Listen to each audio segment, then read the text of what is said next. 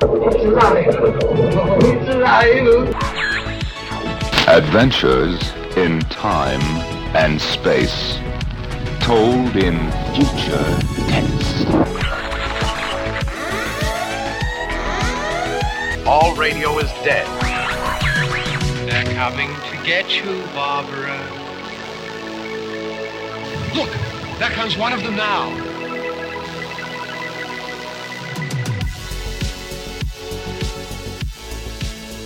Hello there, I'm Kyle. I'm Brad. Risen from the coffin we are, Nosferadudes. So how's it going? This is our first episode.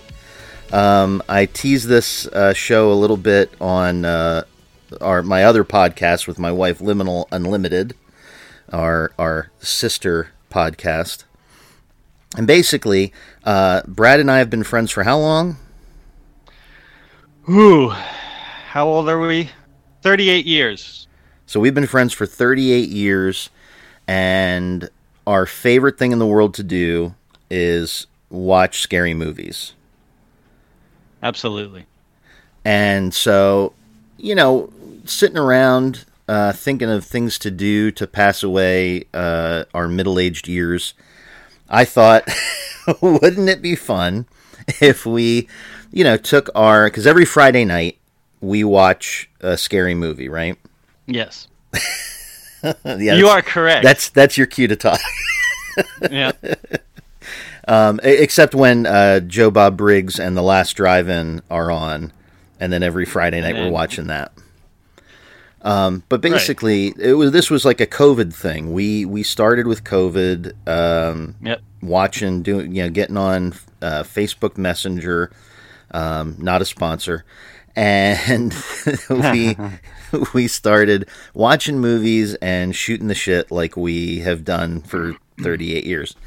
And I thought, okay, I'm kind of wanting to get into the podcast game. What could I do? And really, when it boiled down to it, the only things that interest me are horror movies and weird shit.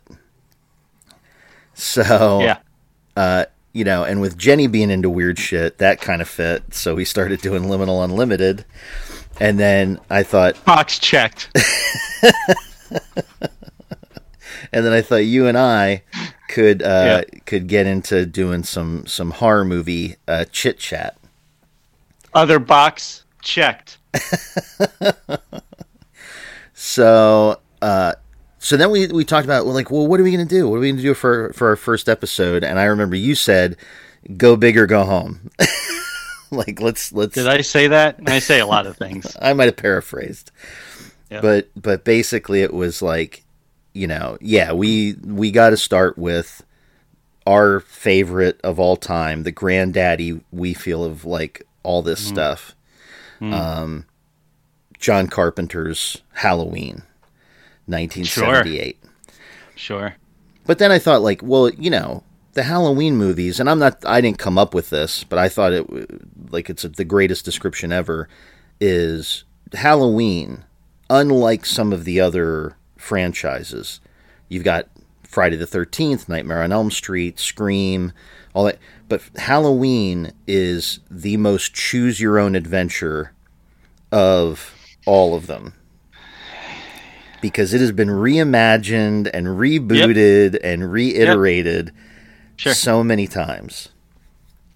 And I thought, well, okay, if we're going to go back to do Halloween, let's do these arcs, these adventures. And so if you're going to do the original Halloween, then you might as well stick with the Laurie Strode story arc, Jamie Lee Curtis's character. So with that comes Halloween, Halloween 2, Halloween H2O 20 years later, and our absolute favorite, Halloween Resurrection. Would that be an honest statement? I don't know what to say when it comes to Halloween Resurrection. It is probably the worst of the franchise, or is 5 the worst of the franchise? I go back and forth, but since we're talking about the original Laurie Strode timeline, I would say that obviously Resurrection is the worst one. Yeah, I would go far enough to say it's probably the worst of all of them, because there's at least things about 5 that you can kind of enjoy. The kills are pretty decent. 5 has its moments. It certainly does. I mean, that the whole scene where he has the mask on, the other mask on, the old man, right? Yeah, and with like a he's in the cigar car or something. He's in the car, and he's chasing down the kids in the car. Yeah, that's probably one of the best scenes of the movie. But that was a good one. But Resurrection has no redeeming qualities about it. No. No. Aside from obviously Busta Rhymes is, I mean, he's is he worth the price of admission? His lip curling overacting. So let's get into it. So Halloween, the original Halloween, The Night He Came Home, came out in 1978, and right away, I mean, we say Halloween, but it's specifically John Carpenter's Halloween. He fought hard to get his name above the title of the movie. Like, he was like, "Oh, I'm not going to do it if you don't give me what I think I'm due." Sure. It was filmed in Southern California in May of 1978, and then premiered in October of that year. That's how quick they turned this movie around. And it grossed $70 million, becoming one of the most profitable independent films of all time, and considered by many to be one of the greatest and most influential horror films ever made. Spawned 13 film franchise, as well as a video game, a novelization, and a comic book series. And of course, it starred the incomparable and now Oscar winner Jamie Lee Curtis as the main character Laurie Strode. And Donald Pleasance at the time actually got the top billing. Donald Pleasance as Dr. Samuel Loomis. He was the most known bankable actor in the film. And to be honest, I mean, I think they were like super lucky to have him. Like, I don't think you get the traction out of the franchise if you don't have Donald Pleasance playing that character. Yeah. And I agree. Of course, we've got PJ Souls is in there as Linda. I had to look up her full name. Her full name, as credited, is Linda Vanderklok. Totally. You learn something new every day. I did not know that. I really didn't. And of course, you got the other best friend, Nancy Loomis, playing Annie Brackett. And then you got the kids, which nobody really cares about. You got Brian Andrews playing Tommy Dole, Kyle Richards of the most recent Real Housewives fame as Lindsay Wallace, the other little kid that's being babysat, and of course you have he's not Michael Myers in the originals. He's the Shape. And there were actually a couple of guys that played him. There was Nick Castle. Nick Castle's the most known in the film. He does all the parts where he's just like slowly walking and stalking and doing all that stuff. But Tommy Lee Wallace, who was one of the assistants on the movie, he actually had to step in and play the Shape a couple of times. Especially like the one that I know of especially is where he's breaking through the closet to get her in the closet near the end. That's Tommy Lee Wallace doing that. Right. Yep. But yeah, and then Michael Myers, the actual Michael Myers, when he's unmasked, that was a guy named Tony Moran, who's actually the brother of Aaron Moran from Happy Days. Right.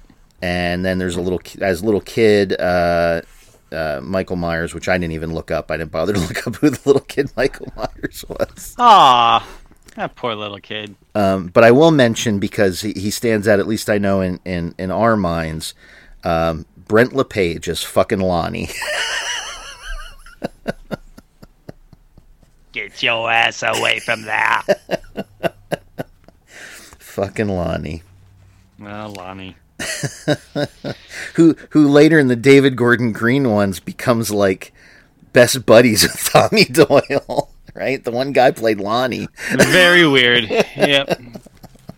Yeah, it was quite the twist. So little more, just a little backstory here. So Assault on Precinct 13 was shown at the Milan Film Festival, and that's where Irwin, I'm not sure if it's Yablans and Mustafa Akkad, they saw Assault on Precinct 13 at the Milan Film Festival, and that they then called Carpenter like, hey, we want you to make a movie for us. Like, we love that movie. We want a movie about a psychotic killer that stalks babysitters. So Carpenter signed on. He asked for a couple of big asks. You know, he wanted more money than they originally wanted to give. He wanted his name above the title. You know, he already had in his mind, like, I'm going to be big. And so I want this, and this. And if you don't get, then I'm walking. I don't care. I don't care about some movie about killing babysitters. I'll go do something else. Right. He really is. He's like. Did he say that though, or did you maybe, I don't know, put those words? No. He really originally had no problem like just walking away and going and doing another project. Like, it was not. It eventually became like Halloween is now going to be his legacy. But I mean, he wanted to be a working director. He had other projects in his head. Obviously, he has a penchant for horror. You know, I mean, he's done so many horror movies. That's his wheelhouse. That's what he loves to do. He likes to scare people. Likes to, you know, do some blood and gore stuff here and there. But yeah, he's like, I'll just go do something else. You know. But they gave him what he wanted, and so he also, I mean, they got like the triple package with him. He wrote, directed, and scored the movie, and then. You know, produced it with his producing partner Deborah Hill. Yep. And now he was interested in doing the story. You know, he did want to really do a good job. Once he got the job, he wanted to do a good job on it. And there's some evidence from interviews that he's done that it basically was inspired as like a sequel almost to Black Christmas. Like, in the original kind of treatments of this whole thing, when they were in the early stages of developing it, it was like, oh, Black Christmas and then Halloween. It was inferred that because the killer isn't caught at the end of Black Christmas, that maybe he comes back at Halloween, and they were going to like turn it into like a holiday. You know, every holiday you get a movie about this killer. Luckily enough, that didn't develop. You can still see the similarities between Black Christmas and Halloween when you watch the two movies. I mean, it was heavily influenced by Black Christmas. And I probably have a note in here somewhere, but actually John Carpenter reached out to Bob Clark, who the director of Black Christmas, also the director of A Christmas Story. Yes. The guy has a thing for Christmas, and he doesn't care which end of the spectrum he's on with it. I love it all. But he actually reached out to Bob Clark to ask him for some like advice and pointers on like, you know, certain aspects of the story and developing it. But yeah, so that's really all I have on the background. You know, let's get into talking about the movie. So it opens in Haddonfield, Illinois on Halloween night, 1963. And right away, what's the first thing that grabs your attention about it when it starts? That it's in first person? Right.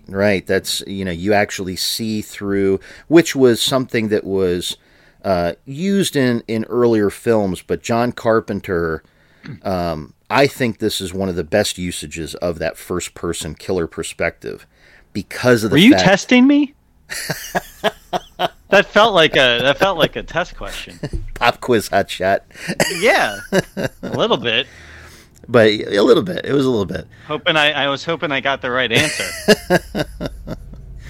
But yeah, so I think it's great because it's not until they get all the way the first person perspective shot, whoever you're supposed to be. It's not until the camera gets all the way into the house, and then you watch the drawer open, and this little hand grabs the big butcher knife. And whose hand was that? That was actually Deborah Hill's, I believe. It was. Because she had tiny little childlike hands. Wow. Yeah. Yeah, they weren't going to let the little kid grab like a giant butcher knife and, stroll around the house. It was like a complex shot. Couldn't get that waiver signed, I guess. Yeah, the kid's parents were like, nah, we're not going to. Nah, he has trouble with knives. We're not going to. Yeah. Came after me the other day. So, no knives. We've taken away the knives. I used to have 2 pinkies. Well, but yeah, but then all of a sudden you're like, oh my God. And you see like the sleeve, it's a costume. And you're like, you don't know what the costume is yet, but it's a costume. And you're like, oh my God, this is like a little kid. And it's just, I think that's maybe a moment that slips past a couple people, but it's like, it's pretty amazing. Like he's like looking at how do we reveal small things that build up to the horror that's about to happen. But beyond just that, there's one of the most debated questions. I know what you're going to say. You're going to talk about the time it takes the gentleman with Michael's sister to go upstairs and then come back downstairs fully dressed in the time it takes Michael to walk through the house. So right, and I timed it.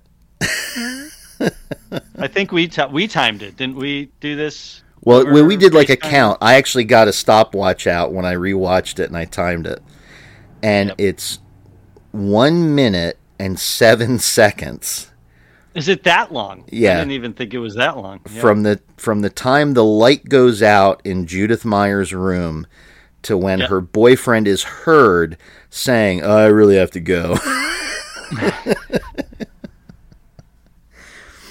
And I looked it up. I thought, well, 1 minute 7 seconds. Like, well, what is like the average? And on average, it takes most men at least 5 to 7 minutes to finish the deed. And you're talking about the deed. You're talking about just the deed itself. You're not talking about the time it took him to go upstairs, get undressed, get into bed, then get his clothes back on, coming down the stairs. That was all in that minute and 7 seconds that you were talking about. Right. You're talking about 5 to 7 minutes completely while you're already in bed doing the deed.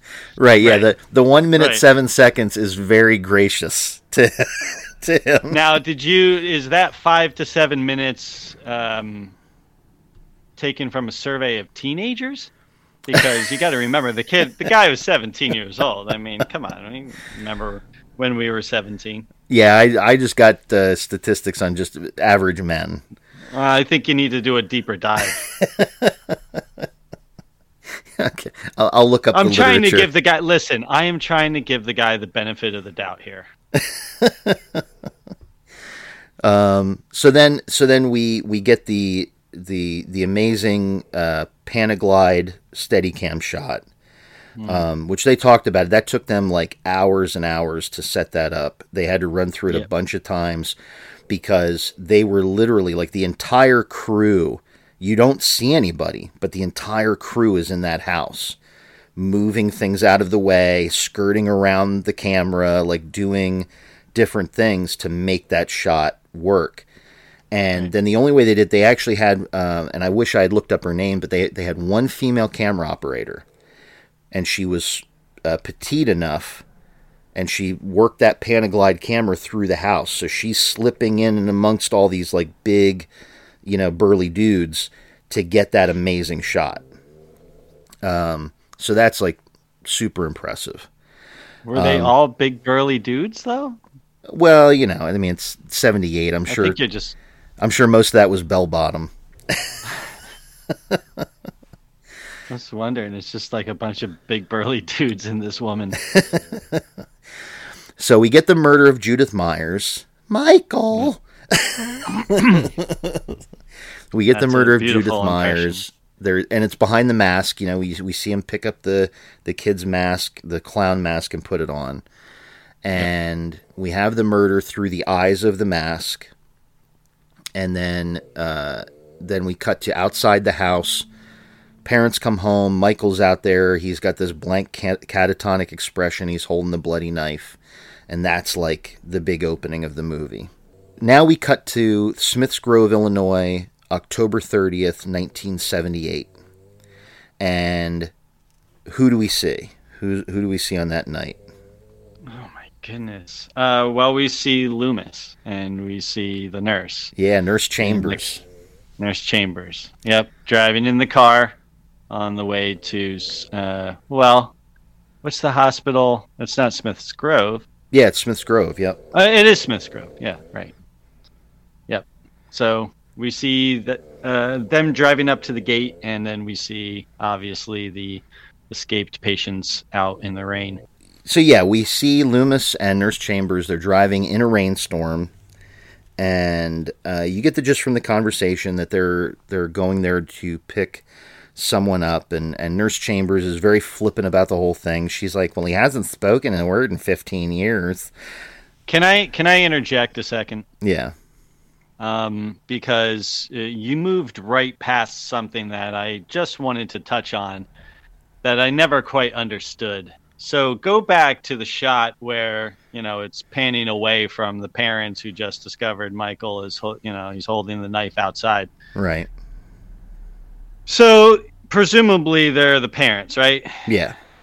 Okay. So the father is kind of standing there, like, but he's leaned over. He's engaged, at least in what he is seen with Michael holding the knife. The mom is standing there with her hands in her pockets, just kind of standing there, like. She's tired. Hey. She's tired. She's tired. Her son just walked out of the house and has a big bloody knife in his hand. Hey, Rob Zombie showed us. She just came off the pole at the Red Rabbit. No.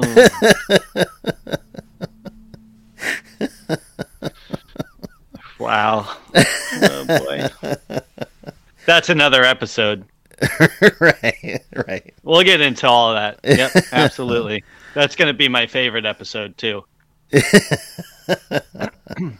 Yeah, I think because I have lots to say about Rob Zombie's Halloween and Halloween 2, and I have lots to say about Halloween 3, which is going to be another episode. I'm assuming we can. Which, by the way, part 3 is Jack's favorite.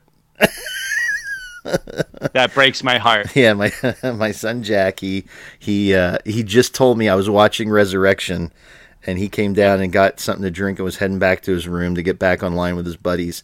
And he saw it. He's like, which one is this? And I'm like, oh, it's Resurrection. It's like the worst one. And Jack says, he's like, I really like part 3. And he's like, which one is that? And I'm like, Season of the Witch. And he says, yeah. He goes, at least stuff happens in that. He goes, it's not just the same guy coming back and killing kids, and he stabs him with a knife. I'm like, oh, you prefer kids getting their faces melted off. Well, I suppose if he describes it that way, I mean, what are we even doing this podcast for? I'm just going to take these headphones off and call it a day.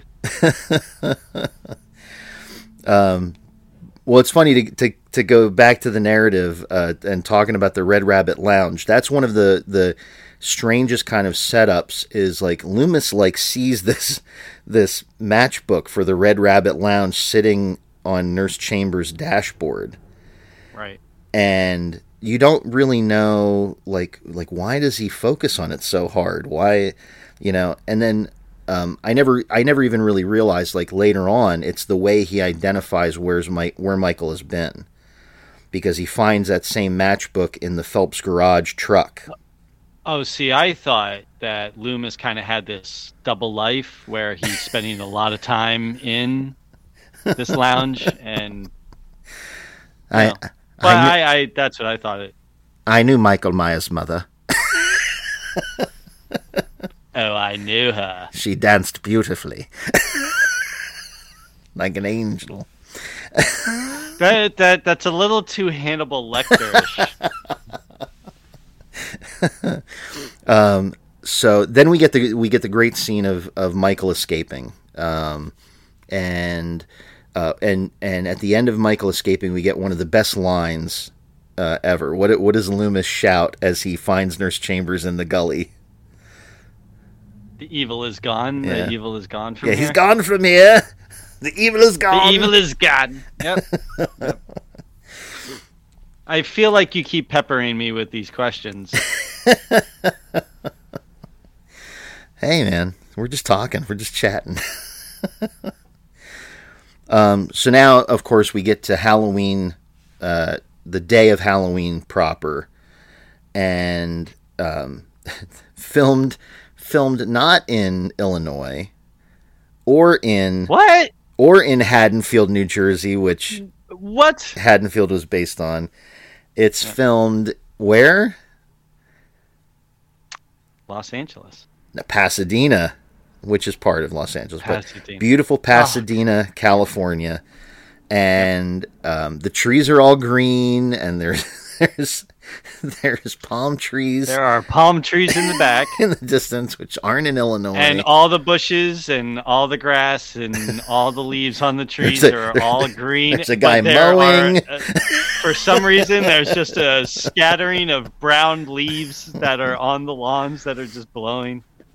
Yeah. Right. And the leaves that they had to pick up and move from shot to shot out on the street. Am I wrong that Robert Englund was one of the people that had to move? That's what I've heard, that he was a production assistant on the movie, and so he was one of the guys moving leaves around. Right. But yeah, it was so every shot that you see where there's brown leaves like drifting along the ground, that's the same leaves that you saw in the shot just not too long before.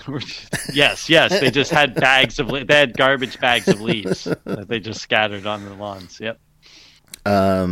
So we see Laurie, and she's walking to school. She's walking with Tommy initially, and she has to drop the key. Her dad's the real estate agent, and she has to drop the key off at the Myers house. And we get the one shot from inside the doorway, and you hear the breathing. And so it's like, well, he's home. He's already in the house. Sure. Yep. And it's like, that's where he first sees her and gets fixated on her, Yep. And we don't see his hands, the whole time. So. Right. We just hear we hear the heavy breathing, and we don't see his hands.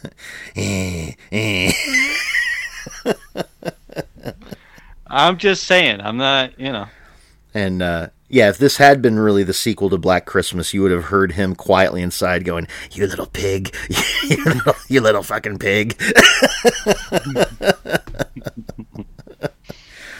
And that's where also the scene where we get her walking to school and she sings the very haunting but totally made up on the spot song, I wish I had you all alone, which then David Gordon Green, like, wonderfully, like, one of the great things he did was bring that back in his series of movies.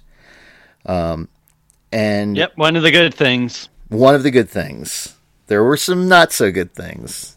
That's another episode. Stay tuned. And then, of course, we get like every one of these movies, like in any one of these franchises, has to have the classroom scene. Sure. And man, I'm not sure who the extra was. I don't know if it was Deborah Hill or somebody, but whoever's doing the voiceover of the teacher is hitting that word fate so hard. Fate. He's talking about fate. Fate. Destiny. Yes, he was definitely talking about fate. And of course the shape is parked outside the school, just waiting for Laurie to get out of school. And then of course we get the first introduction of the other name for Michael Myers, the Boogeyman. And that's where fucking Lonnie and his two little buddies are bullying Tommy Doyle. Boogeyman, Boogeyman. Boogeyman's gonna get you. Yeah, I think they'll ease up on Lonnie, though. You don't know what Lonnie's going through at home, right? He might have a dad that's putting cigarettes out on his arm. And, oh, man. Well, you don't know, do you? And Lonnie's just taking this out on... Inside every bully is a bullied child. Well, that's what I'm saying. So, I'm just saying, let's ease up on Lonnie a little bit, okay? And then, of course, they crush his jack-o'-lantern. Like, what a bunch of douchebags. Well, Tommy crushed his jack-o'-lantern. That's what they told it. He fell. Yeah, that's what they told the teachers, I mean, Tommy fell.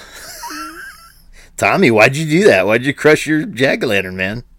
You know what, Tommy? Watch where you're going, bud. You could have tripped me, Tommy. You could have tripped me. Right. I just have great balance. Right. And so we get, and Michael Myers follows him briefly, and it's never, clear why. It's never clear why. I know he sees Tommy with Laurie earlier on, but we don't get a clear reason why he seems to, for a moment, be very interested in Tommy.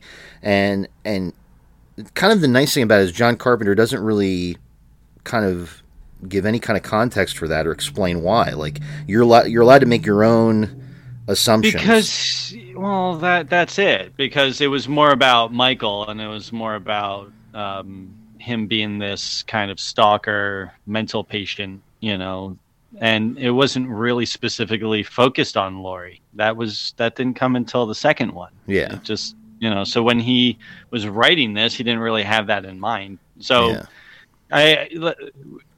that's how people go back from the second one and then on with the Laurie Strode timeline and kind of try to fit that back in, into the original where, oh, he must have been doing this because Laurie is Michael's sister. But that's not the case. He didn't have that in mind until they made him do that in the second one. Right. Well, they didn't make him do it. He made it up, but yeah, they wanted a twist or something. Yeah. And we'll get into that with the second one. Carpenter, didn't even really want to do the second one, but he wrote it. He agreed to write it, He did.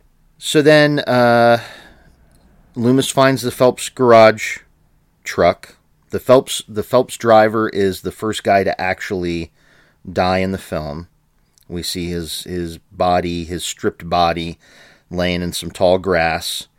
So we're left to infer that that's where Michael got his, jumpsuit, his coveralls from. Was from the tow truck driver, or not tow truck? It's just a pickup truck. First guy to die in the film. Yeah, he's the first person to get that you see that he murdered. Well, except for Judith Myers. His sister. Yeah, the first new one. First scene, yeah, right. Except for the very first scene of the movie. First kill of 1978. Michael writes it down in his little book. Yeah, the 78 version of Michael. Michael writes it down in his little book. 1978, right. First kill, Phelps driver. Right. And then we finally meet Laurie's two best friends, Linda and Annie. Annie Brackett. And And this is where we get the, PJ Soles is one of those actresses that even when she's like, even in like Carrie, when she's playing an asshole, you still kind of like PJ Soles. Sure. She's like she can play a lovable asshole or a lovable ditzy friend. Very bright. Yeah. And so we get the totally, like, I don't know why they made that her character quirk, but just... Well, because she's a Valley girl, right? Isn't that the Valley girl speak? Well, they're in Illinois. Why would there be a Valley girl there? Well, they're not in Illinois. They're in... Although I will say... Illinois, they're in Los Angeles. But yeah. John Carpenter, specifically, when it came to the dialogue for the girls, he had Deborah Hill write all that dialogue because he, rightfully so, recognized, like, I can't get into that. Like, I don't know the internal dialogue conversations of teenage girls. And so Deborah Hill basically wrote that based on stuff that her and her friends used to say to each other and talk about when they were growing up in Haddonfield, New Jersey. Well, there you go. The Valley Girl thing got all the way to New Jersey. So. And then we get the speed kills, and he stopped. That's like classic teenage stuff. He stops the car, and they freak out for a second, like, oh shit. Yeah, I did that. Remember when I did that when we were kids? Yep. Then the classic guy came back and we get the classic shot of Michael behind the bush. That's like iconic. Him stepping out from behind that tall hedge. Sure. And then right after that, as distracted Laurie is walking further down the street, she runs into Sheriff Brackett, and we get one of the other iconic lines from the franchise. What is it?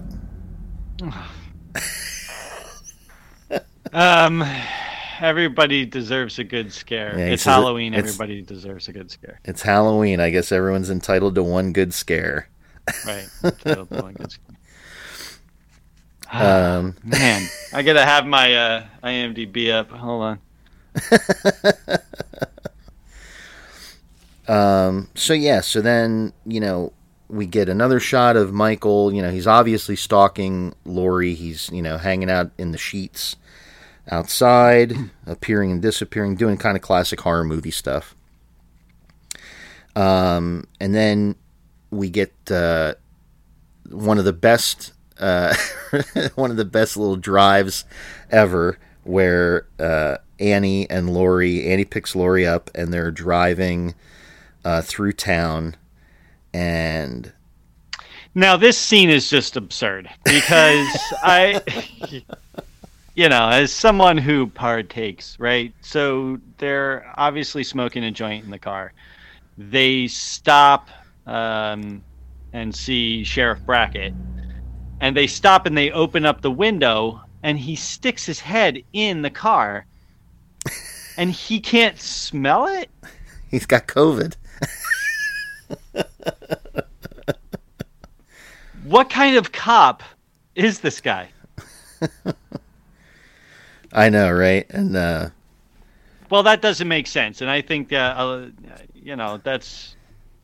think people bring that up, right? Well, Am I the only person that ever brought that up? I think I can't remember, but I don't know if it was a discussion we had or if I just saw this online.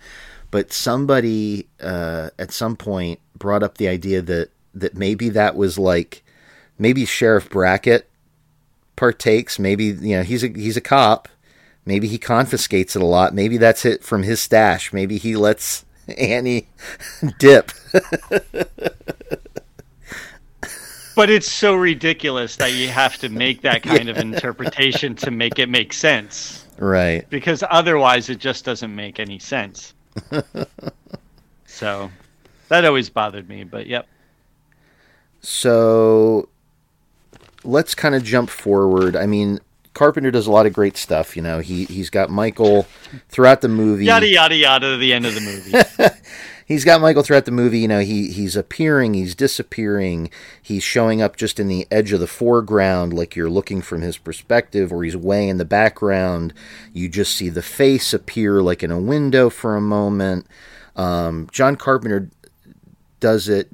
other directors in the franchise have tried to copy what he did, but he really did it the absolute best, like working with that camera and making it feel like Michael is like almost always, like he's like omnipresent. He's always on the periphery. He's always there. You just don't know where. Well, that's the beauty of Carpenter, is he's the best at setting atmosphere. I mean, he's brilliant at it. So you can tell the difference between when he does it and when someone tries to copy that. But the whole scene with Annie babysitting, and she's on the phone and she's talking to Paul. Yeah. Oh, okay. Paul. Right. My Paul. And she's walking back and forth, and she's on the phone, and there's the glass window in the back, or the doors behind her. And as she's walking, there's nothing there. And then as she's walking back the other way, you see Michael standing there. So yeah, I mean, when that's one of there's a couple sequences, but that's one of the sequences where he is building the tension so perfectly, right? Because she's crossing the yard. You're expecting any minute that he's going to jump out. Mm-hmm. You think he's in the laundry thing. You think, and every time you think it's about to happen, it doesn't happen. And then, it's not until she's going to go pick up Paul, and she goes to get in the car. The car's locked. And this is something that I know for a fact a lot of people miss. She goes to get in the car, and the car's locked, so she has to go back to the house to get the keys. And when she comes back to the car, she just opens the door. It's open. She opens the door, yeah. It's open, and then she notices that the windows are fogged up. Right. And that's because he's been sitting in the car, and his breath and the heat from his body in the cold night is fogging up all the windows. And, of course, then she gets, strangled. Which even the use of the fogged up glass is great, because you see Michael, you see the white mask, but it's still, everything's blurred by the foggy glass, so he still looks kind of like a ghost, like a phantom.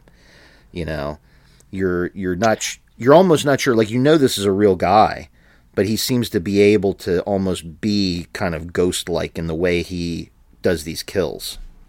But it's interesting you just said that, because when you talk about the fact that he's a real guy, Carpenter makes him, he actually gets frustrated and slits her throat. Yeah. So he's grabbing her, he's choking her, and she's not dying. She continues to fight and fight and fight, and you can hear his breath, like he starts to grunt because he's getting frustrated. And so he just slits her throat. And he's not, because he's not, the killing machine that he is in the sequels. He's a guy, he's an escaped mental patient. He only has the one kill under his belt, right? Yeah. Than the Phelps Garage guy, but you know what I mean? So he's new at this, and he is real. He's omnipresent, and he's the ghost, and he's the shape, but at the same time, he is that real guy. He's just a guy. Right. And Carpenter is brilliant at showing kind of both sides of that in one scene. Yeah. Yeah, definitely. Definitely. And then you get, so he's killed Annie, and one thing that struck me, it's a bit of a throwaway scene. The kids are over at the house that Laurie's babysitting at, Tommy Doyle's house, and they're watching scary movies on the TV, and Tommy is trying to scare Lindsay's hiding in the curtains and stuff, and he looks outside, and he sees Michael Myers carrying Annie's body down the side of the house, across the street, around the front, up the steps on the lit porch, and into the house. And the part that struck me wasn't Tommy freaking out about it or anything. It's Michael doesn't give a fuck. Like, Michael Myers doesn't give a fuck who sees him doing his thing. Like, no. He's got no chill. He's like, no.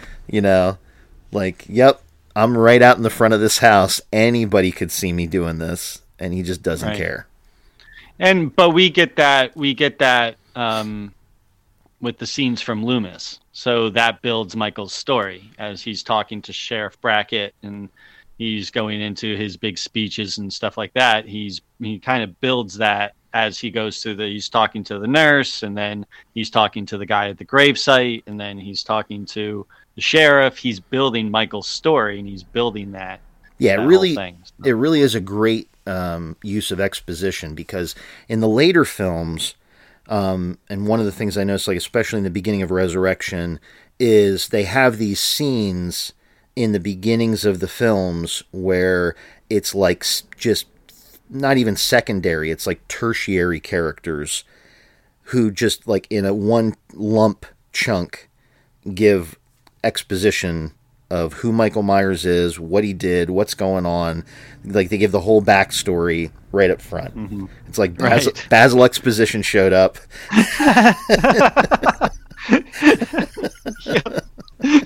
Did someone say Michael Myers? Yeah. Michael Myers. Do you know who he is? Do you mean the boy that in 1963 murdered his sister and was sent to Smith's Grove Asylum for 15 years and then was released in 1978? Yeah. Yeah. Yeah.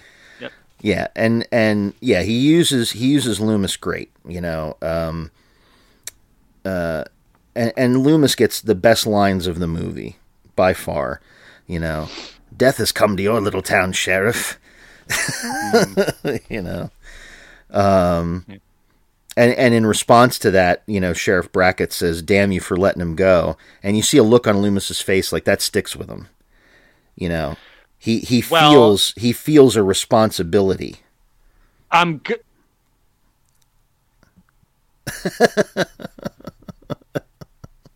Well, thank you for making my point. Yeah, no, that was actually something I was hoping that we were going to get into, because we always talk about the Loomis character as that Van Helsing to Michael Myers Dracula, right? So he's the hunter, you know, he's that straight up hunter, evil hunter, and he's going after Michael Myers. But I always kind of, and we've talked about this in the past, I've always kind of said there was a little bit of Dr. Frankenstein in him. Yeah, I think if you ever go back and you read the book, so the madness that's taking over Dr. Frankenstein, he feels that heavy responsibility of the monster that's on the loose, and he's trying to track him down, and he feels guilty. And I always felt like there was a part of Loomis that, because he couldn't do his job, really, he couldn't reach him through to Michael. He couldn't get through to him.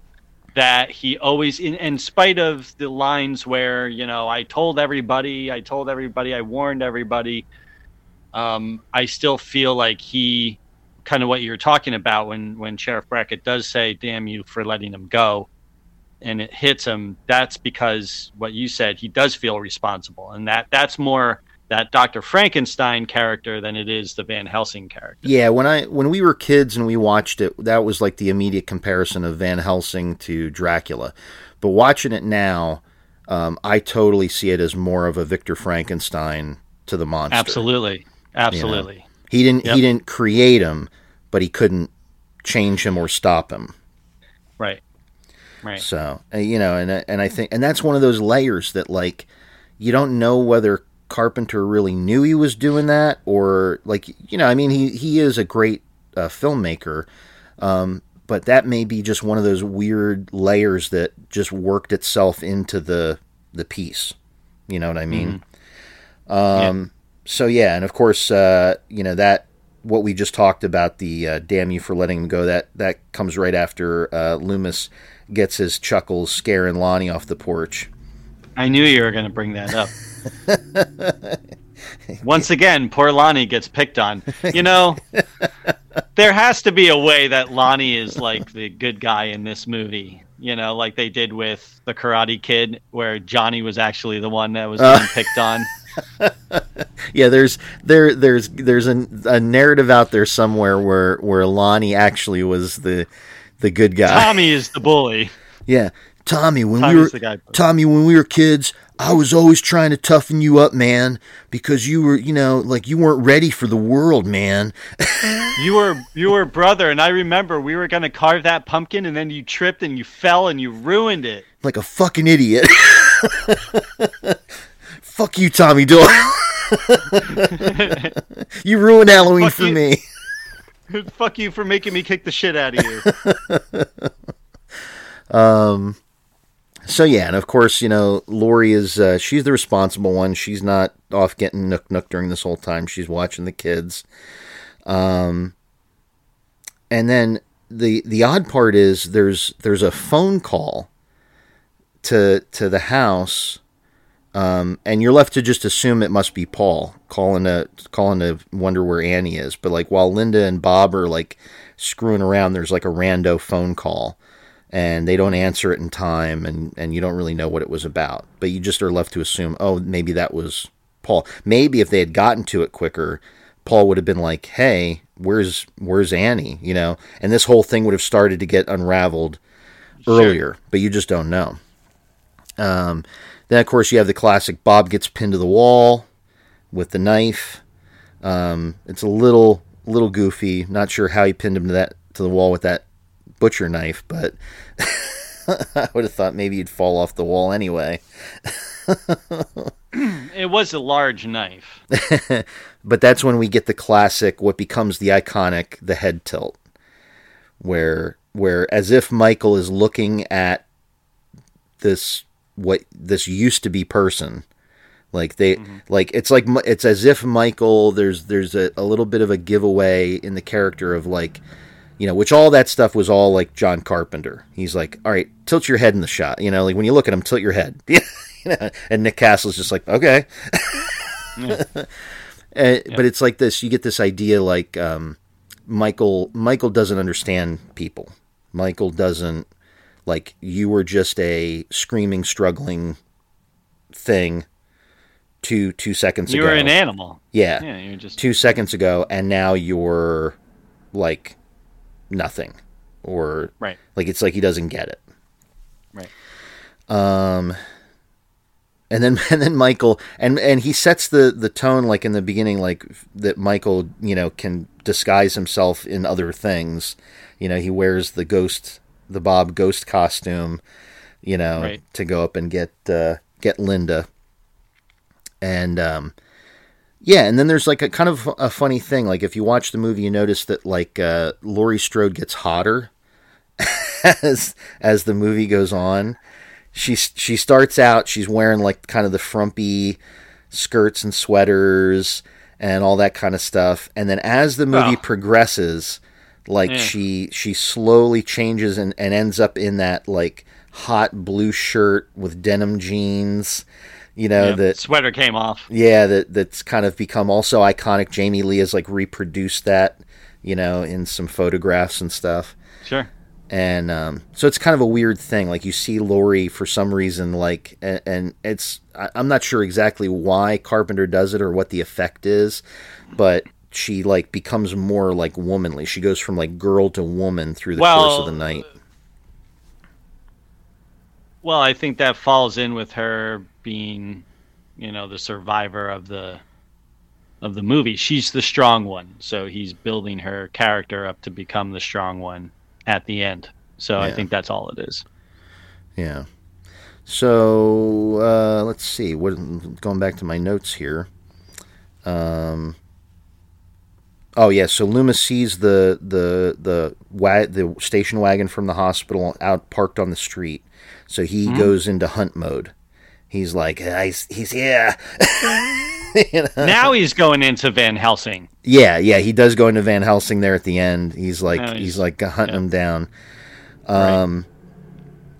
And then there's one thing I noticed was when Laurie tells the kids the kids are in bed, she goes across the street to investigate because she doesn't know why she hasn't heard from Annie or anybody. And this is the point where John Carpenter, he cuts the music out. Like she gets into the house and he cuts the music completely and does this it's edited. It's like a tracking shot, but he cuts back and forth between different perspectives. But there's this long, slow move up the stairs as she's like searching through the house, and it's completely silent. Mm-hmm. And he doesn't hurry with it.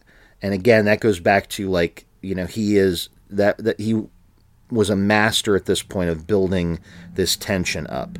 What is she going to, they're dead. You've seen the murders. Yep. But what is she going to find when she gets up to the top of the stairs?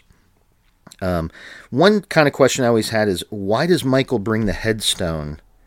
When she finds Annie, in the bed, kind of just sprawled out, and then the headstone, Judith Meyer's headstone, is at the head of the bed. Right. And I have no idea why he does that. It's a Halloween prank. I'm serious. It's a Halloween prank. That's what it is. This is Michael going trick or treat. Yes. Yes, it is. That's exactly what it is. Now, in the first one, I don't know how they set it up, but even in the David Gordon Green Halloween, where he puts the sheet on the girl, right? Yeah. And covers her up. And he put that as a Halloween prank. Like, that was the setup of the gravestone, and then the setup of how the bodies were in the original Halloween when she finds because Linda's hanging in the closet, right. They're all staged. Everything is staged. Like, he's a psychopathic serial killer. Like, he's setting this as a stage, and that's part of, I think the whole Halloween part of it. Yeah. So he's doing this on Halloween night.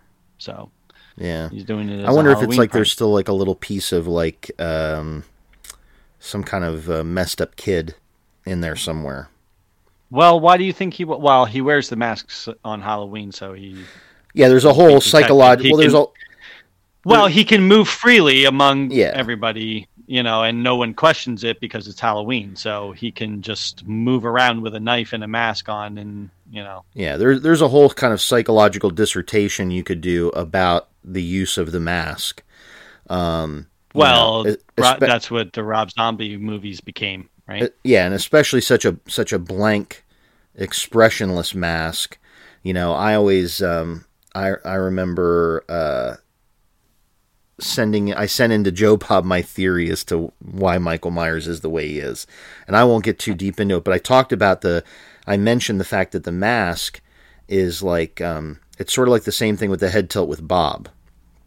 Like Michael Myers, whatever's going on upstairs, I get the sense with his use of that mask and the way he looks at people that when he looks out at the world, he sees this like chaotic, like jumble of individuality, but meanwhile, like inside, he feels like dead. He feels nothing, and he can't connect. He can't connect with the outside world like that. He can't connect with people like that, the way people normally connect, and he can't deal with, mentally deal with, these kind of screaming, laughing, boisterous, chaotic things around him all the time. And so when he plants that knife in Bob and then he does the head tilt, to my mind, it just, I always think like, I made you like me. You're like me now, and I like that. Like now you're as dead as I feel. And now you're not chaotic, and I understand you.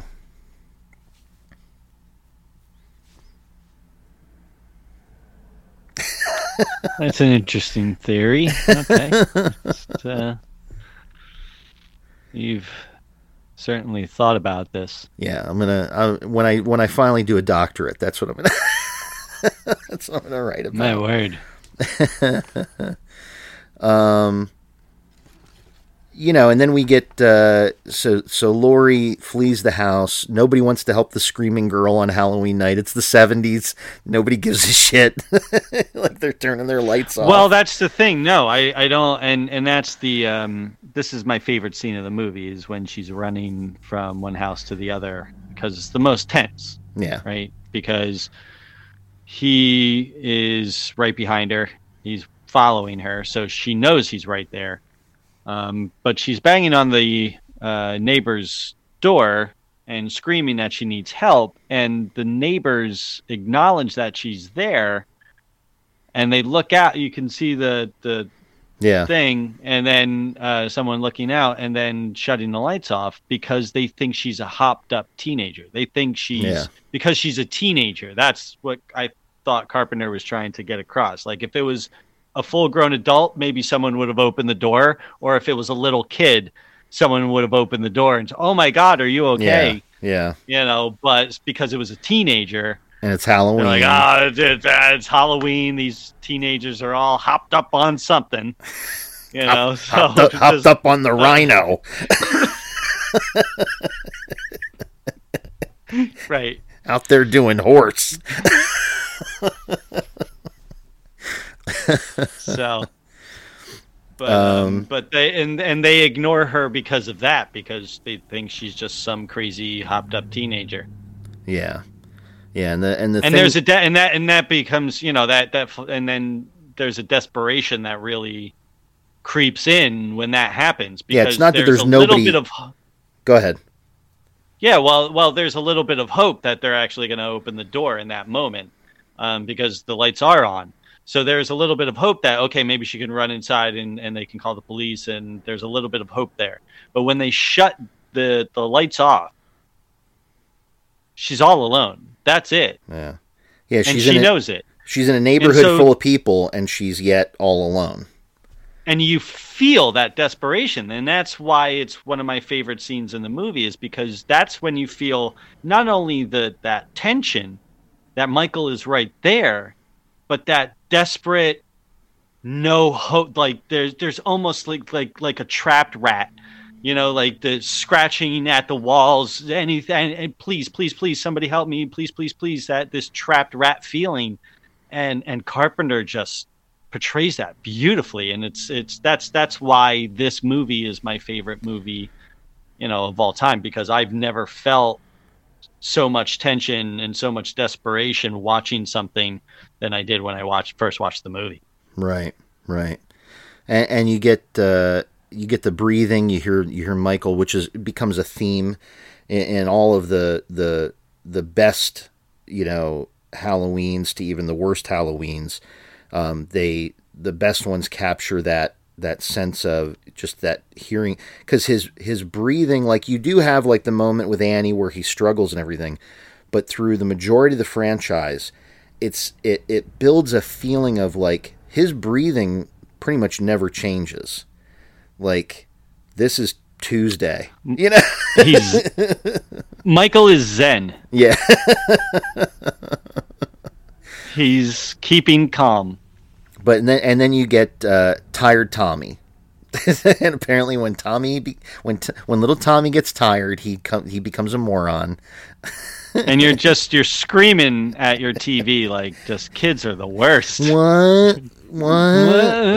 Who's out there? What? Okay. Yeah. But he does then get one of the best lines of the movie. You can't kill the boogeyman. And that was part of one thing that was a brilliant. The timing of that was just brilliant. Oh yeah! Immediately after he says that, they see Michael coming up the stairs. Yeah, and that was actually one of the concepts when John Carpenter and Deborah Hill were developing the script.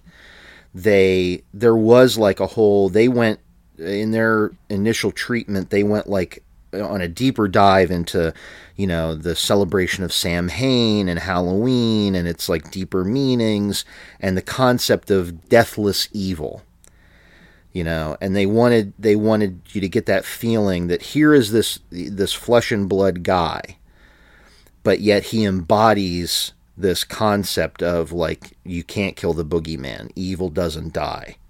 Evil, keeps coming year after year to get you, and you have to year after year fight it off. And that was part of like old Halloween concepts. So we get, and we even get a thing here where the kids flee the house. He doesn't go after the kids. He's all about Laurie. He wants Laurie. And that also becomes a thing. Like, he doesn't seem to be interested. Like, I don't know if it's necessarily that he identifies with little kids, or if he just doesn't care. There's something about innocent children or something, but he doesn't seem to be like, Lonnie runs right into him earlier in the movie, and he just kind of grabs Lonnie and then lets Lonnie go. They touch on that in the 2018 movie where the baby's right there and he walks past the baby. He stops and he looks at the baby, and then he turns his head back and he walks on. And David Gordon Green did that on purpose. Yeah. And not ripe like, yet. They're not ripe yet. Right. Too easy. There's no challenge to that, right? Yeah. But yeah, so then he gets stuck with the most implausible weapon ever, the wire hanger to the eye. and so far up to this point, he's been stabbed in the throat with the knitting needle, stabbed in the eye with the wire hanger, and then Laurie then gets the knife and stabs him in the chest. But then we get the shot, one of the greatest. The chest or the stomach? She stabs him in the stomach, doesn't she? It could be. It may be mid. I thought it was right in the gut. Mid thorax. We'll meet in the middle. Split the diff. Split the diff. But then we get one of the iconic shots that gets. They try to repeat it over, and just like the head tilt, because you get the head tilt, you get the breathing, and you get the Undertaker rise. Rise, my minion. Oh, my Undertaker. But it's the most effective shot. It's over Jamie Lee's shoulder. She's like, she's finally, she's horrified, she's traumatized, but she's finally getting that, I can breathe. He's dead. She totally thinks he's dead. I can breathe. And then in the background behind her, you just see him pop up and look, it's on Donkey Kong.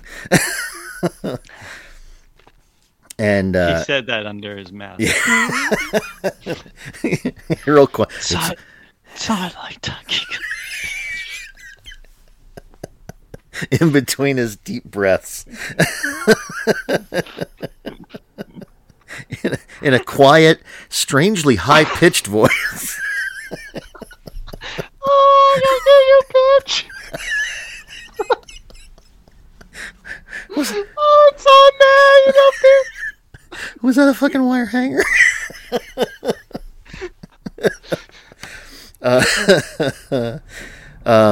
So the kids running down the street, that's what draws Loomis. Loomis now is aha. And yep. And of course they have the struggle on the staircase. We finally see his grown face, which is Tony Moran's face.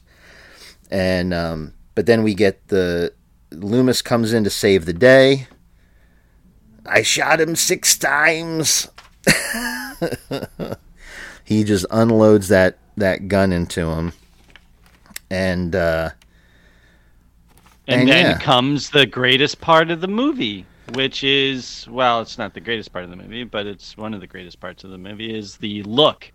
We have to talk about the look at the end when Michael's body is missing and Loomis realizes it. He has that look on his face. What's going on in his head? Is it, I knew that was going to happen, even if I shot him, or because we don't, the whole I shot him 6 times, he's not human, doesn't happen until Halloween 2. And you get that reopening of the movie Yeah. Or he's running out and he's going, I shot him 6 times. I shot him 6 times.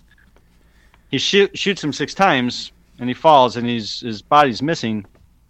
And he looks out and I'm not sure what's going through his head. Yeah. And of course then Jamie Lee, says it was the boogeyman, and Loomis looks back at her and says, as a matter of fact, it was. I can't wait for the Rob Zombie episode on that part. And then the end of the movie is really great. You get the recap of the entire crime scene, but it's all devoid of people. It's all just shots of the rooms, the stairs, the porch, the street, and there's no one. It's a where is he? Yeah, and all you hear is the breathing. Right. He's somewhere, you just don't know where he is. Yeah. Because you hear the breathing over all of those shots. Yeah. So he could be in the hallway, he could be in the living room, he could be outside. So real quick before we get into the other films, just a few things that kind of came to mind, like what.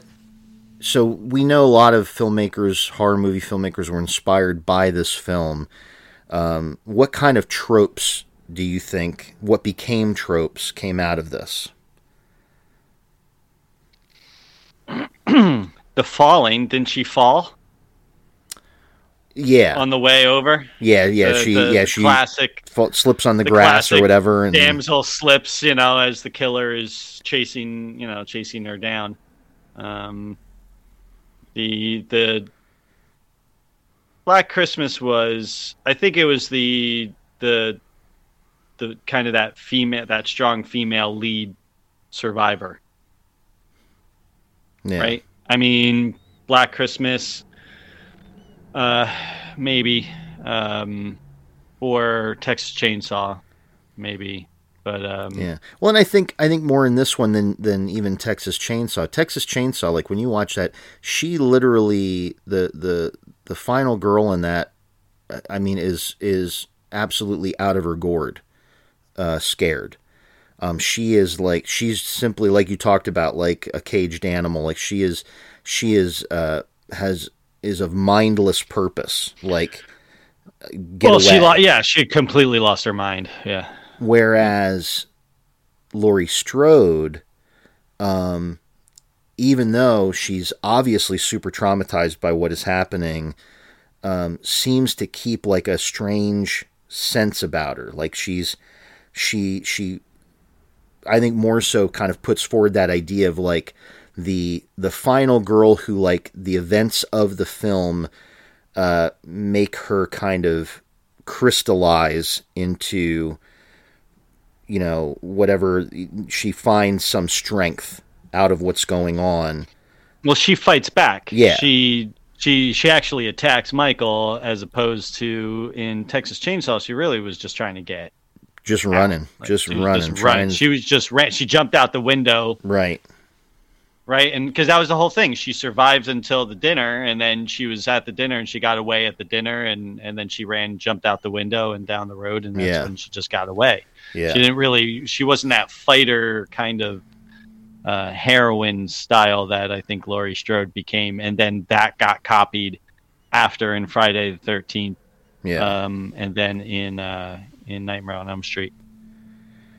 So, and why is this like our favorite movie of all time? Our favorite horror movie? Oh boy. Well, I alluded to it earlier. The atmosphere that John Carpenter sets in the movie, that tension that he's able to build, and then all leading up to that final scene, and that desperation that you feel, he just makes you feel the whole movie. It's really well directed. I think the star of the movie is John Carpenter when it comes down to it. I think the movie could have been made by another director and not have had nearly a quarter of the impact that Halloween has had. I think the real star of the movie isn't really Jamie Lee Curtis. I don't think it's Michael Myers, the character of Michael Myers. I really think it was John Carpenter.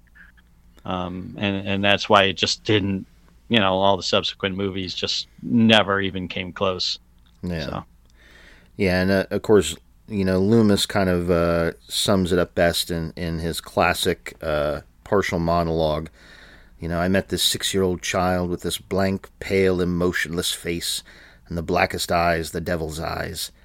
I realized that what was living behind that boy's eyes was purely and simply evil. Yeah, and certainly The Mask does it. The effectiveness of that blankness, that emotionless, and the fact that you can't see his eyes.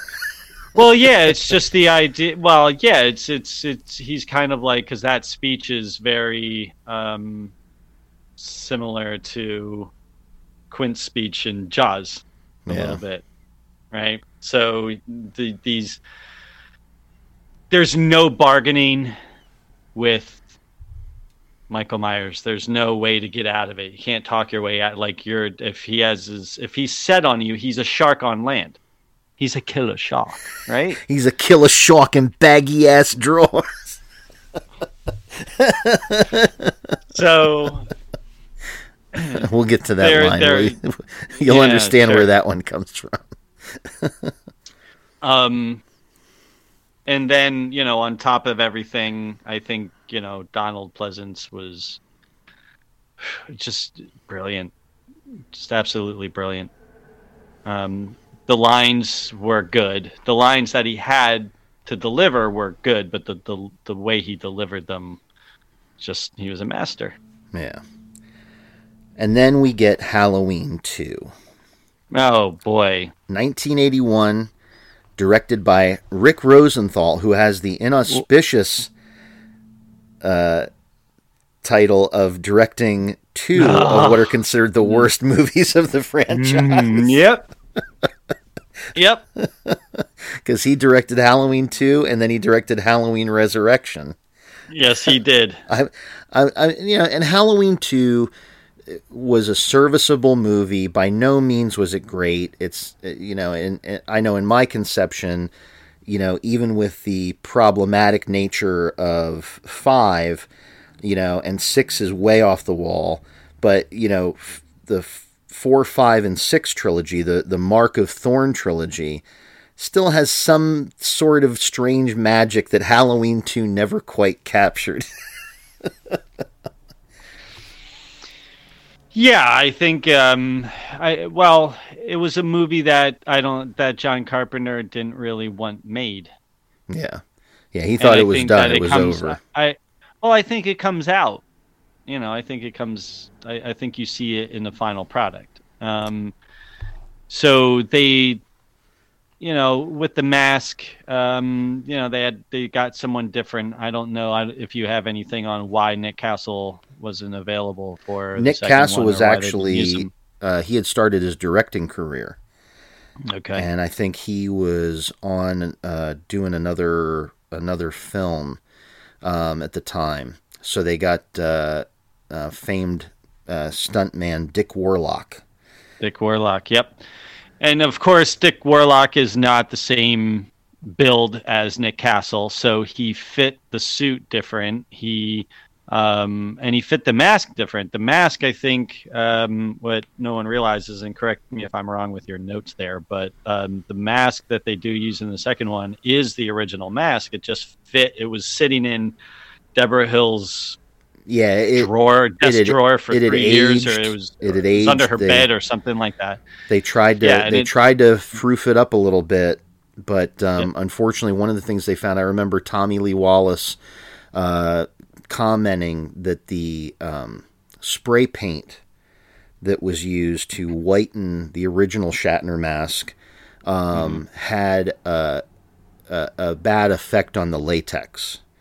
Right. And so over time, you got some disintegration, It yellowed. Yeah. Like it almost yellowed the mask a little bit. Yeah, so it's the same mask, but it doesn't look like it. Right. There are shots in the movie, if you watch closely, there are shots in the movie where you can see that it is the original mask. It's shot a certain way with the shadows and everything. You can see how it is the original mask. Yeah. And of course, we get Jamie Lee and Donald Pleasance return. We get Lance Guest. With a wig, by the way. Oh, yeah, Jamie Lee with a wig because she had already cut her hair short. She had already cut her hair. Yep, she had already cut her hair in the style she would be known throughout the 80s with. And she had already done that, so she had to wear that wig. And that shows. You can tell right away it's a wig. But we get Lance Guest as Jimmy the EMT. He's, of course, famous for his turn in the film The Last Starfighter. Mm-hmm. And then we have a bevy of people. We got nurses. Some great actresses play the various nurses.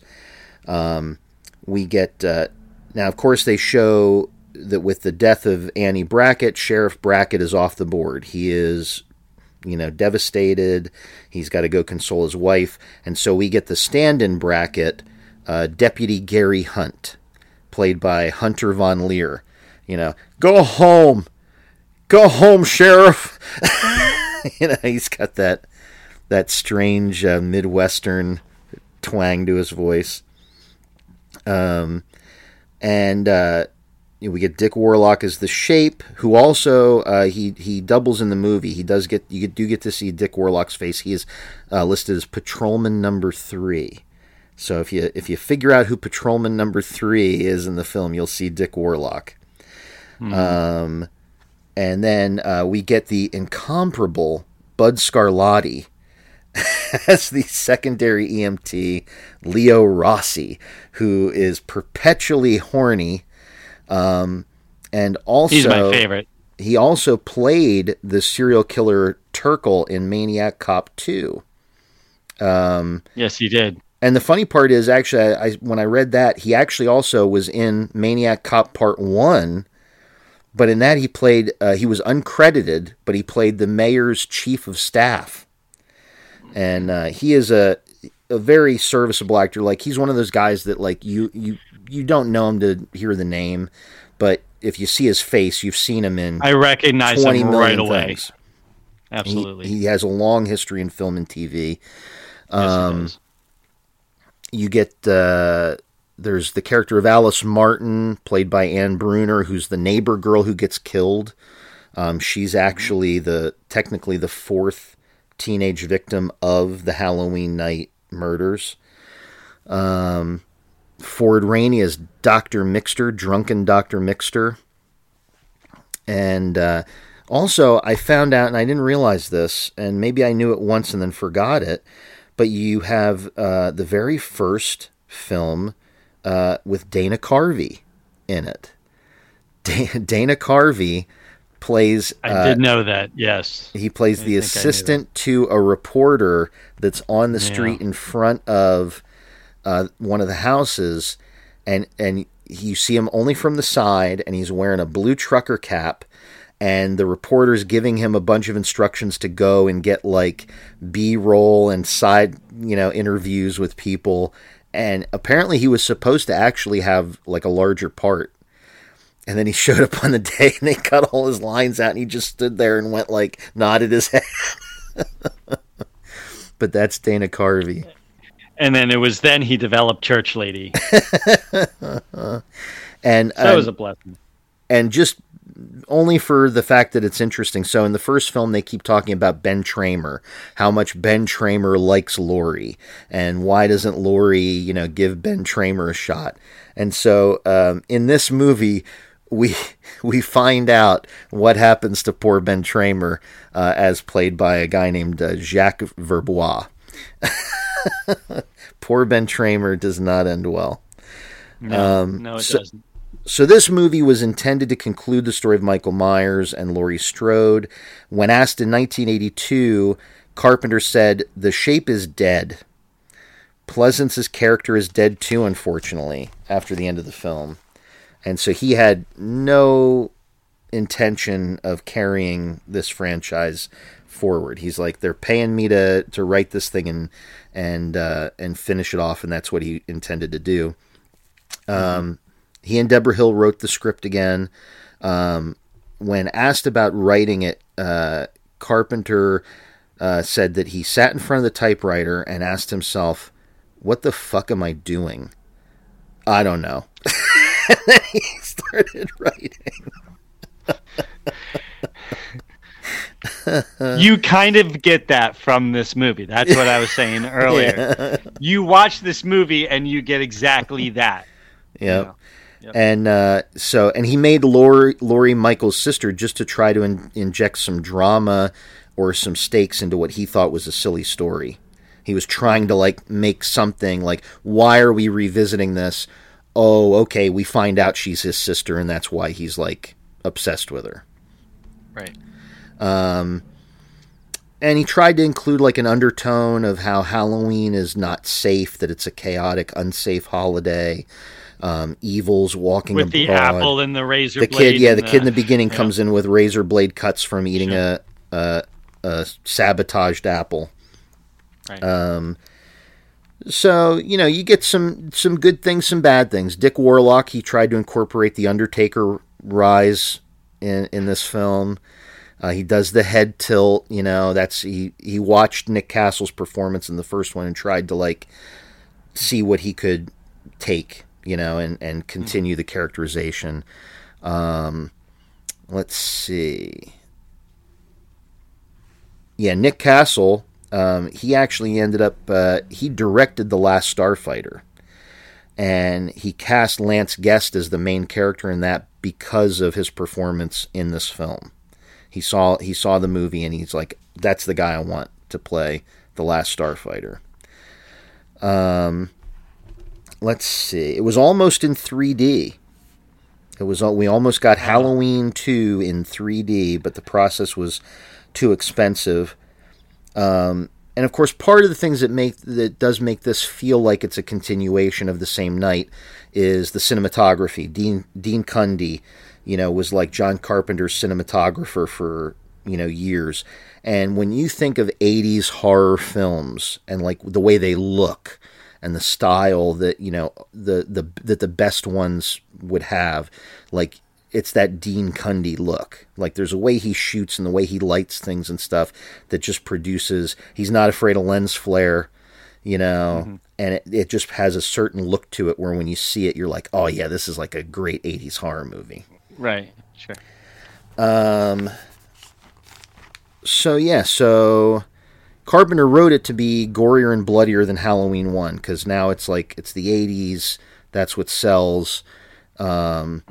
And I never knew this. He actually stepped in to reshoot some of the sequences to make it gorier and scarier because he saw Rick Rosenthal's first cut and said it was about as scary as an episode of Quincy MD.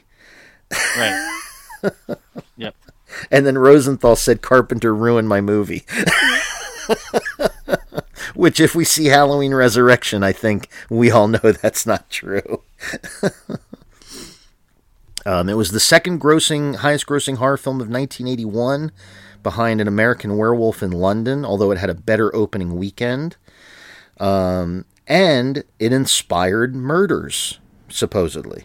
There was the Halloween 2 murders, the media called them. December 7th, 1982, a guy named Richard Delmer Boyer murdered an elderly couple named Francis and Eileen Harbitz in Fullerton, California, and the trial took place in 1989. The couple was stabbed 43 times between the two of them, and Boyer's defense was that he suffered from hallucinations brought on by Halloween 2, which he had viewed while on PCP, weed, and booze.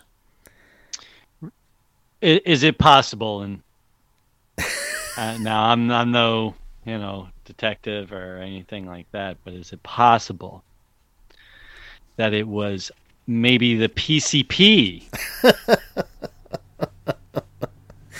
I don't know. I think it might have been Rick Rosenthal's Halloween 2 that did it. Well, oftentimes when you always hear these stories about, they were listening to Marilyn Manson before, they did the X, Y, and Z. Oh, and by the way, they were on bath salts. Yeah. Why did I burn... Maybe it was the bath salts and not Marilyn Manson. Why did I burn down that orphanage? Because of the beautiful people. Sure. So, Boyer was found guilty, sentenced to death. So, it did not... Yeah. That defense did not work out for him. Didn't hold up, did it? No. And so... We get the weird recap. They do the recap where it's a mix of shots from the original plus reshot stuff. They actually changed the position where Loomis is when he sees that Michael's gone. Instead of being on the balcony or the little balcony outside the window, he's now out in front of the house on the... Well, he runs down the stairs. Right. Yeah. So let's see. Oh, and right in the beginning, another great Loomis line. A neighbor runs out and wants to know what's going on, and the neighbor's like, and it's such a written line, but Donald Pleasance still makes it work. The neighbor says, "I've been trick or treated to death tonight." You don't know what death is.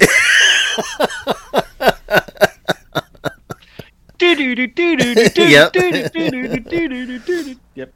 And Carpenter, I think, still worked on the score, but the score is more electronic now. He wanted to jazz it up 80s style. And and we get the new opening. In the first one, they had the classic, what's now classic, the jack-o'-lantern, the slow pushing on the jack-o'-lantern. In this one, they wanted to change it up, and so now the jack-o'-lantern splits open and reveals a skull. It starts off again from Michael's perspective. They get the breathing in there. He murders the neighbor girl, Alice. So the opening sequence, if just to go back a little bit, the whole Michael being on the loose and her hearing the reports on the radio and the person on the she's talking on the phone with her friend. Yep. And her friend is like, "Oh, did you hear about the murders tonight?" And what murders? Oh my God, that's down the street. Yeah. And so she realizes that now all of a sudden this is a lot closer than I'm comfortable with. Oh yeah. And so that whole opening sequence I thought was actually pretty effective. I don't think the movie goes downhill until it starts getting into I actually don't hate the hospital part of it either, and Laurie trying to get away and stuff like that. But when they start getting into Nurse Chambers, is that right? Yeah, she shows up like she's been sent there by the governor. When she shows up and shit, why did the governor send you? It's the same night. What? It's like the... Yeah, right, that's what I mean. But why did the governor... who are you that the... Yeah. You were just the nurse that was escorting... Yeah, this just happened a day ago. Right. Did you get promoted overnight? What happened?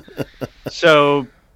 when that starts happening, and then they start showing the scene in the hospital when Laurie is walking in and she sees Michael sitting there and he stares back at her, and that's when the movie just starts to the whole sister thing creeps in, and it just starts to fall apart. Yeah, it really could have.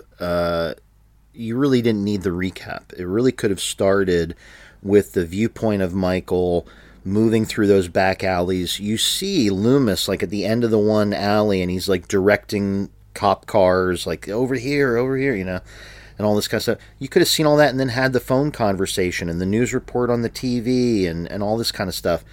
And you could have had all that and known what was going on. That would have been an amazing way to provide exposition to set us up to know where we are.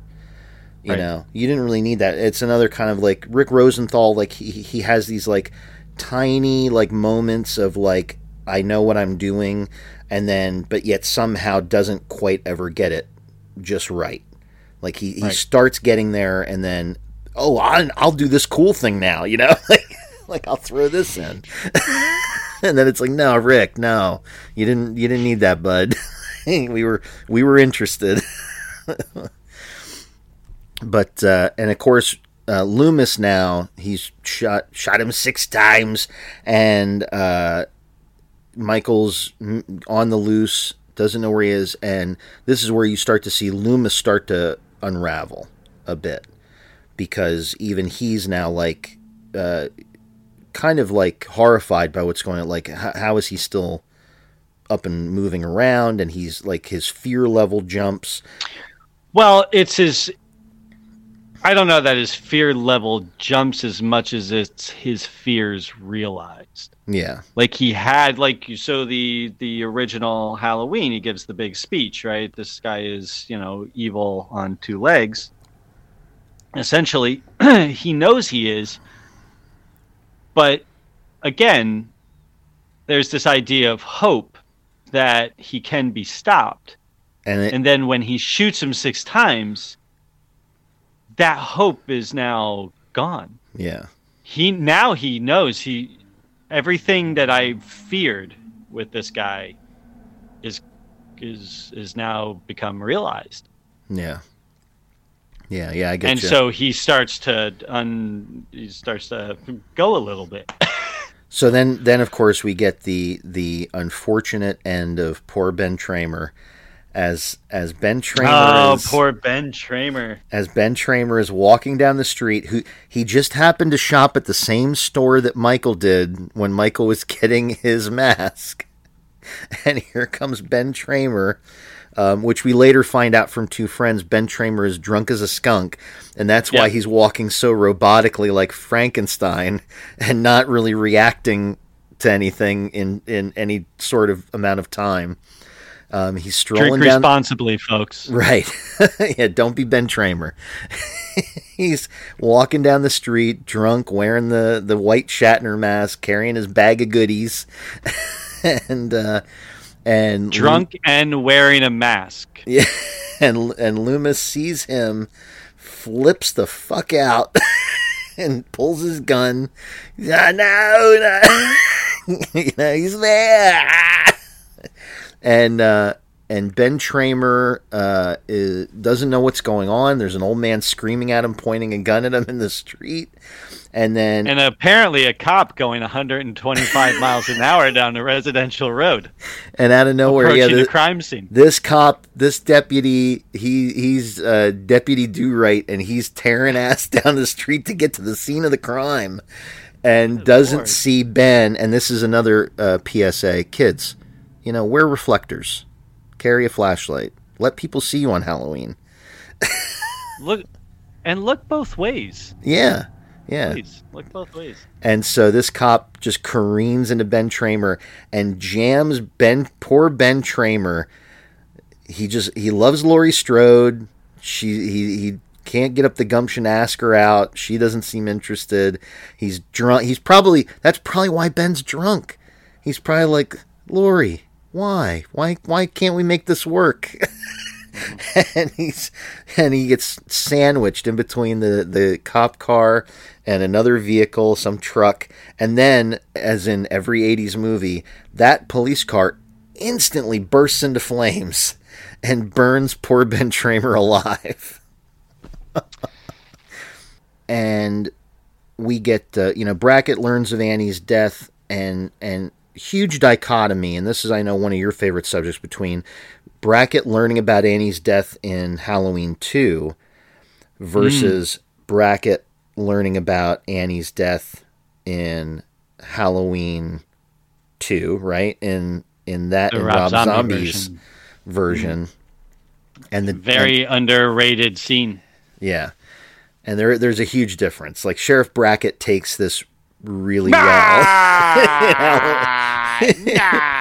In the original Halloween 2, he is a lot more stoic. Yep.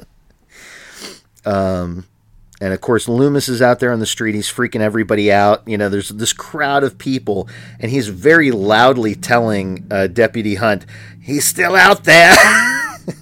like everybody's like, what did he just say? Oh my God. Yeah. So, and this is the oddest thing. Michael learns that Laurie is at the hospital because he happens to hear, he's walking through downtown Haddonfield, and he happens to hear a news report on a kid's boombox. And that sequence, I found out, that's one of the sequences that was shot by Carpenter. That makes sense. Yeah, where Michael's... It was one of the better shots in the movie. So. Yeah, Michael's walking down the street, and it is kind of creepy because he's walking amongst all these people.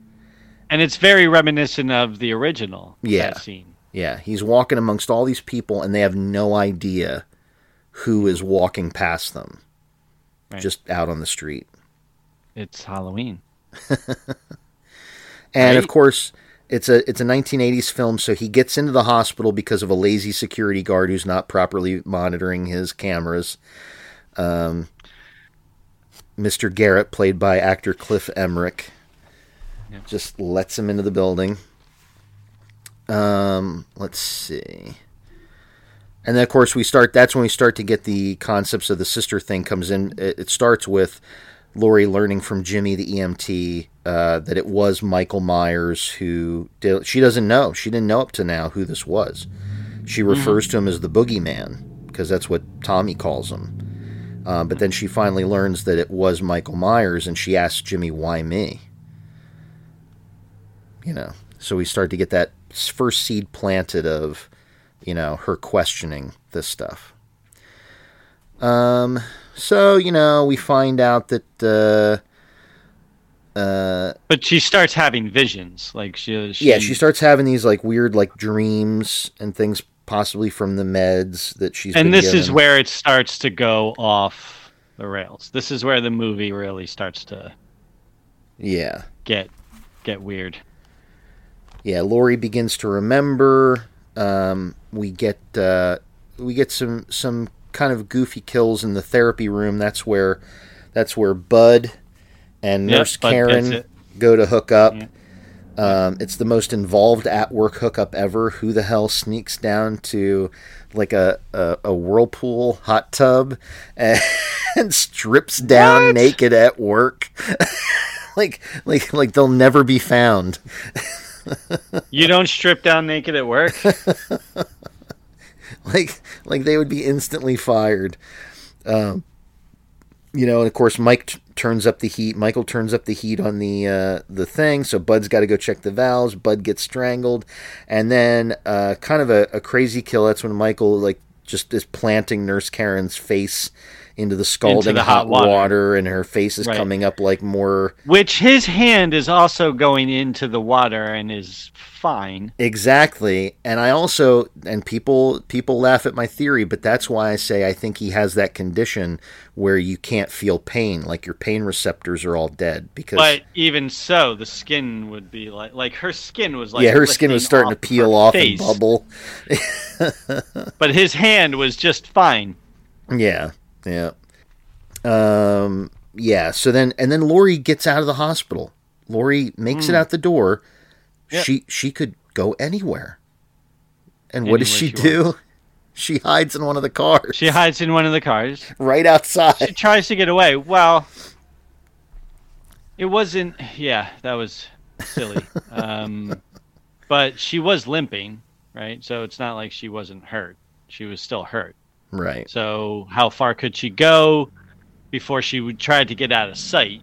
She also wants to get out of sight too. She doesn't want to be open, running around in the open. Yeah. So she jumps in one of the cars, and then she finds Jimmy in there. Yeah. Well, Jimmy, he comes out after. It happens to be Jimmy's car. She doesn't know. It just happens to be his car. So he gets in his car, and he's got He's got a concussion. And he collapses on the steering wheel, which is the horn. Yeah. And the horn goes off, and now Michael knows exactly where she is. This is the Keystone Cops section of the movie. Well, I was going to say, it was a little comedic. It was a little silly. Yeah, sure. But yeah, so... and this is another thing that gets me. They at one point they show a shot. There's people still out on the street, just walking. it's all over the news. Michael's out. He's on the loose. There's just none of these people have gone home. Well, their body, their choice. And of course, Then we get the big reveal. Marion Chambers, like we talked about, she shows up with a marshal. I don't know how the hospital or they pull a marshal to go with her to bring Loomis back, to bring him back to Smith's Grove. Well, it was by order of the governor. So yeah. They send the state trooper. Yes. So, but it's during that time period that she reveals to Loomis, like, they should have shown you the file. I told them they should have. Like, I don't know how she had access to this information and he didn't. Yeah, when I was in that top secret meeting. Why are you in top secret? Who are you, Nurse Chambers? What is your life? She is Scarlett Johansson's character in Iron Man 2. She was a plant to go with Loomis because they were like, hey, we got a feeling Loomis is going to fuck up this transfer. You need to go with him and report everything. And then somehow gets an ice skate in her skull in H2O, but we'll talk about that. And so, so Marion Chambers, she reveals to Loomis that in this secret file, it has the information that Laurie Strode is actually Michael Myers' sister, that her real parents are dead, that they died in like a car accident or something, and she was adopted out to the Strodes.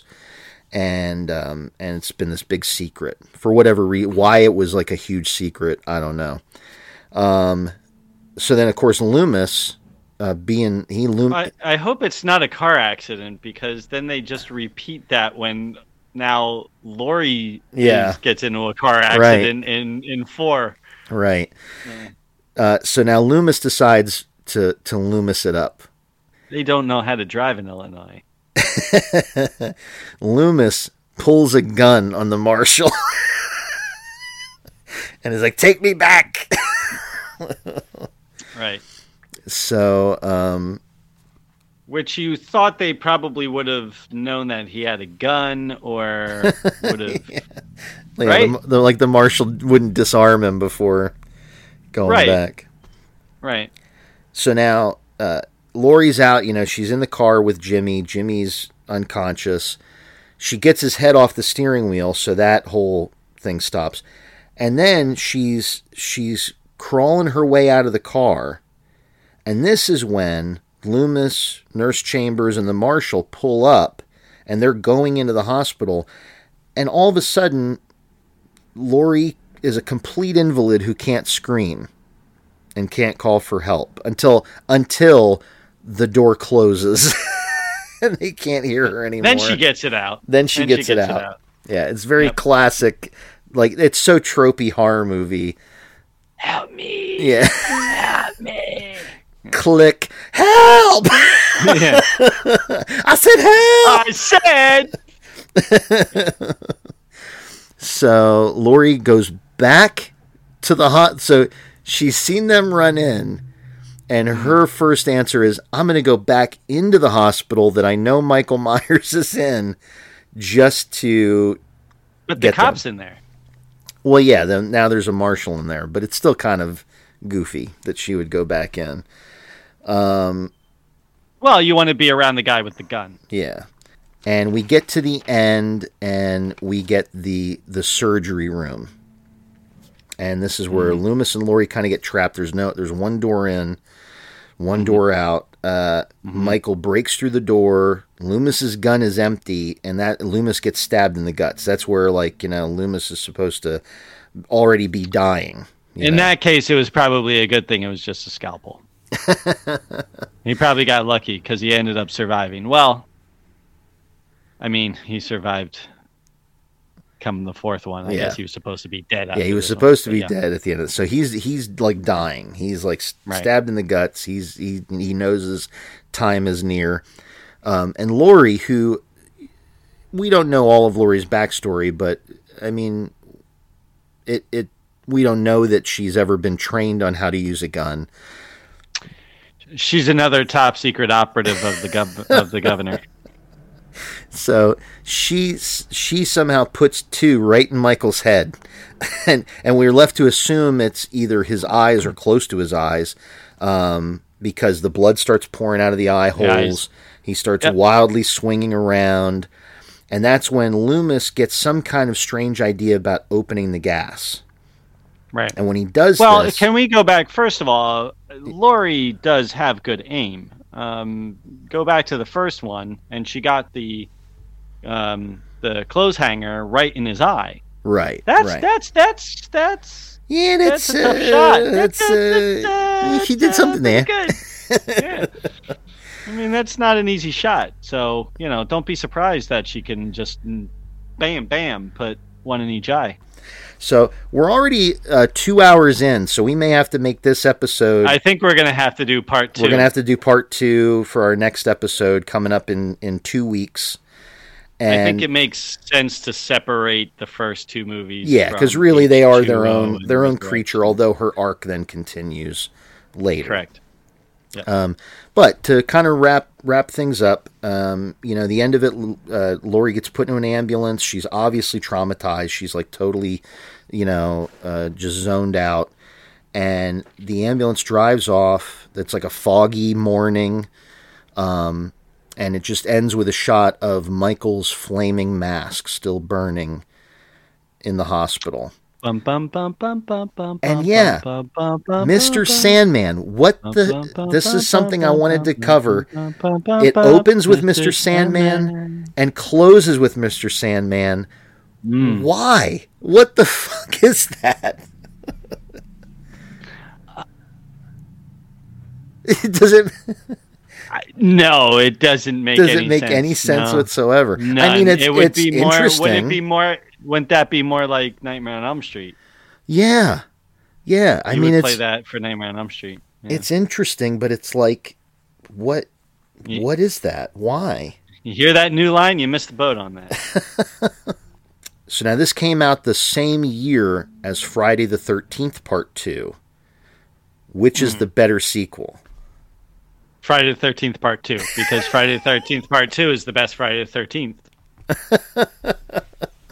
That's right, I said it.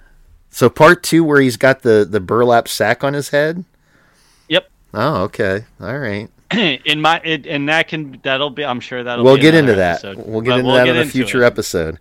All right. So yeah, so that's what we'll stop there. Because, I kind of didn't even realize, I knew we were going to get into some stuff and really talk about these movies, but I didn't even realize... It's a lot to unpack. Yeah, and in retrospect, trying to do 4 movies, and especially ones that we like so much, all in one sitting is a little too much. So our next episode, we're going to do these bi-weekly.